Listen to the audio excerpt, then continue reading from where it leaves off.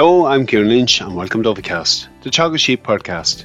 Each episode will bring you latest insights, advice and technical updates for the sheep industry.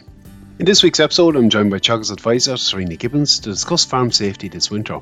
Serena discusses extra challenges the recent cold snap poses and offers some practical tips to deal with, and the need for caution around some routine tasks. With a lot of work conducted on farms in evenings, Serena highlights the importance of good yard lighting and why some jobs are better suited to daylight hours. We move on to talk about the need for added safety around machinery during the winter period, both for the operator and other individuals on the farm. Serena also highlights some aspects of safety in relation to road use that are particularly important at this stage of the season. Finally, we finish up with Serena discussing the importance of having your mobile phone on you and making others aware where you are while working alone this winter, should anything go wrong. We start off, however, with Serena discussing some recent data from the Teagasc National Farm Survey, highlighting the number and location of accidents that occur on farms. The recent National Farm Survey, just on a survey that was carried out in 2020, it revealed that the 4,500 accidents on Irish farms, and they're kind of anything from, spraining an ankle to breaking a leg to, an eye injury. But that 58% of them happened within the farmyard and 29% of them in the farm buildings. So that you're looking at nearly 90% of the accidents happening around the farm or the farm buildings. So it's something, I suppose, that we need to alert farmers to, because that's quite a high figure, when you look at the statistics. So it's probably fair to say that we take a lot of the things we do on farms for granted, but they do carry an inherent risk, and it's probably the awareness and being cognizant of what that risk is one of the big issues we're facing on farms. Yeah, absolutely. It's like everything in health and safety, I suppose it's not that difficult, it's things that you're probably very well aware of, but it's implementing them that seems to be the problem. And we're quite aware that a lot of accidents, on farms as a result of human error. So I suppose it's to make farmers aware of those kind of risks that are there. Like the hazards will always be there, but it's about reducing the risk, on your farmyard, so to bring it down to quite a low risk, because I suppose that's what's going to make it easier for yourself and others that work on the farm. So it's about just taking check of what's there on the farm at the minute, what maybe is the sort of important risks that you need to reduce on your farm. Bit of preparedness always helps. Look, speaking of preparedness, the recent cold snap throws up its own challenges, and from a health and safety point of view, it does bring some inherent risks with it. What are a couple of things we can kind of do to reduce the risk during this cold snap? Yeah, like it's gone more seasonal weather now at the minute, all right, but there could be more cold snaps or spells ahead of us, and it's better to be prepared for it now rather than, when it comes and you're kind of, at a very busy period and you're unsure of what to do. But I suppose one of the things is having a clear path around your farmyard, that you inevitably you take the same path most of the time, but that it's a clear path, that there would be no water kind of leaks, that maybe there could be water or surface water that could be turned into ice, and then the snow comes on top of it, and the next thing it's a slip hazard. So having something like a bin of de-icing salt, or even a bag of de-icing salt around, have it prepared in advance of a cold snap, so that you can shake it out around the yard, so that the route that you go from A to B is clear and that you're not likely to slip or fall, because it's having those preventative measures in place could help avoid such an injury. And it's even water freezing up. Is it a case that is it possible for you to insulate some pipes, or maybe to avoid that moving water manually if a cold weather arrives? Probably does throw up a bit of extra strain and risk too on the electrical supply on the farms, and potential breaks that could be there as well. Like it's always important to be very careful on anything to do with that. Yeah, exactly. Just now to even check for wear and tear on extension leads or anything, that lambing coming up, you could be plugging in infrared lights or water heaters or anything. These are things that maybe to have a check now before the lambing season kicks in, and that all those are in good order beforehand.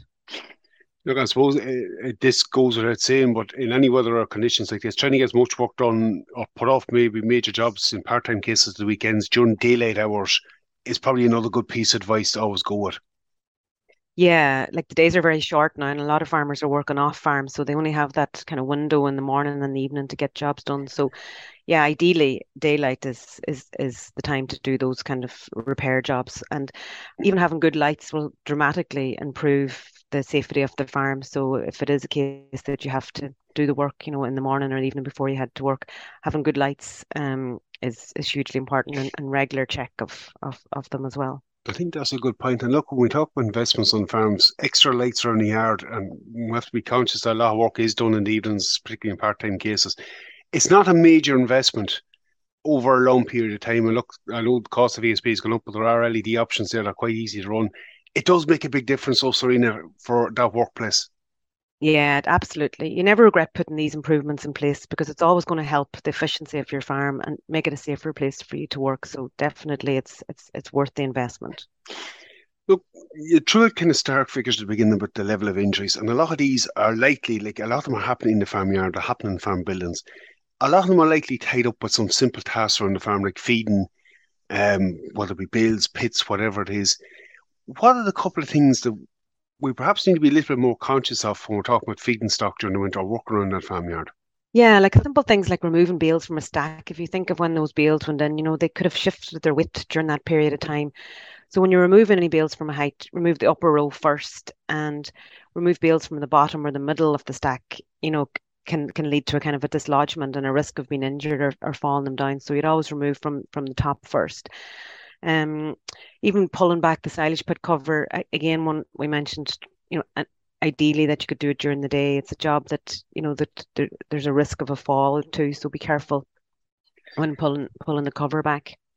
I suppose like a lot of that seems basic, but it's where some of these injuries occur. I suppose the other big thing, Serena, we're seeing a lot of machine work in yards. We know the family farms. There might be other individuals on the farm. That does carry a bit of a risk as well, particularly during the winter period. Yeah, and it's something we bring up a lot at the health and safety courses is the idea of the blind spot. I suppose tractors are getting bigger now, and the vision from around the 360 degrees, let's say, around the cab isn't as obvious anymore. So for the driver and those that are working on the ground, let's say, or maybe going out to contact somebody who's on the tractor, just to be mindful that the driver may not see you and that the driver will usually be going in and out and using the same route in and out the passageway. So they're thinking on feeding the cattle. They're not thinking on anybody being around the yard. So just to be mindful of that blind spot. And there's a good thing that some farmers would say that even with children, that if they don't give them the thumbs up, they haven't seen them. So the child knows not to approach the tractor because the driver hasn't seen them. Like, so, have that communication between yourselves and whoever's working around the yard or living in the house that, that while you're out in the tractor, that it's not always going to be the case that they can see you, see that the driver can see the person. So to, have that conversation with your family. I think it's a hugely important point because one of them routine tasks that look we sometimes overlook, but there is an inherent risk with it. Look, we're talking about machinery, general maintenance, making sure that they're safe to use, even things like the handbrake is working correctly on them. All that becomes very important during this time of the year. Yeah, it does. And the tractor is, it's one of those vehicles that's used every day now because of your feeding. But it's very important to make sure that the handbrake, like sometimes the handbrake is perfect, but is not used correctly. So to just be sure that the handbrake is used, and there's a very simple test as well, just to check that the handbrake is operating properly, and that's to just put the handbrake on, put the tractor in gear, and go to move forward. And if it stalls, then obviously your handbrake is working perfectly. If it doesn't, and you move freely forward, then it's definitely time to repair because a lot of the time it's just a crush or a tractor slips forward and it's because the handbrake wasn't applied properly or it's a faulty handbrake. So that's, it's a 5-minute test and it'll be very important to just carry that out on all the tractors in the farmyard. And like when we think about that, if it's only a simple thing of putting on implements maybe on your own, that crush and it could turn into a very serious incident that doesn't need to happen. So look, that's hugely important. I suppose the other Yeah. thing, Serena, this time of year, we see a lot of tractors on roads at night and that, the basics of lighting and that and having a bit of care for other road users are another vital thing we need to check. Yeah, and it's something that's very easily done. You're maybe coming out from a yard and you had your spotlight on at the back and you turn out onto the road to head back to the main yard and you've forgotten to turn off the spotlight. That's incredibly dangerous for any car coming behind you because they can't see to pass out, and it has caused accidents in the past where it's blinded the person behind and they've gone to overtake and they've run into an oncoming car. So just be mindful of putting that the spotlight off at the back at this time of year. Look, I suppose just for me, one of the more final aspects of it, but it's as relevant in terms of personal safety. Like nearly everybody at this stage has a mobile phone on them. making others aware of where you're going, where you are, keeping that phone on you. Should anything ever go wrong, hopefully, if it did go wrong, you'd have an opportunity to call somebody. But if you didn't, that somebody at least is aware of where you go. Like, we sometimes overlook some of that basic common sense approach to safety. Yeah, exactly, Kieran. And then it's very good point. And just to let people know that you're heading off so that they have a kind of a general idea of what time you'll be back. And also to keep your mobile phone charged and not to be leaving it in the Jeep if you are heading up the fields or heading off, like to keep it with you. I think is very important because it can mean a big difference if you're able to contact somebody should you fall or something happens. So, just in terms of some of the basics of a checklist, even for health and safety aspects, or more information on where's the best place to go? Yeah, there's lots of information on the Teagasc website. You can click on to teagasc.ie /safety, and you'll see lots of kind of checklists, I say, around the farmyard and maybe do's and don'ts of how you can reduce the risks on your farms this winter. That's good. Serena, thanks very much for that. Timely, it's very important. It was good having you on today to give us that update. No problem, Kieran. You're welcome. Okay, we're going to leave it there for this week's episode. I've included a link in the description of this podcast to the webpage Serena was referring to on the Teagasc website. There's a host of very useful information on all aspects of farm safety on it. Something we certainly shouldn't take for granted, and we should all try and farm a little bit safer this winter. That's it for me for this episode. For updates on our sheep programme, keep an eye on our Twitter page at Teagasc Sheep. I'm Kieran Lynch. Thanks for joining us.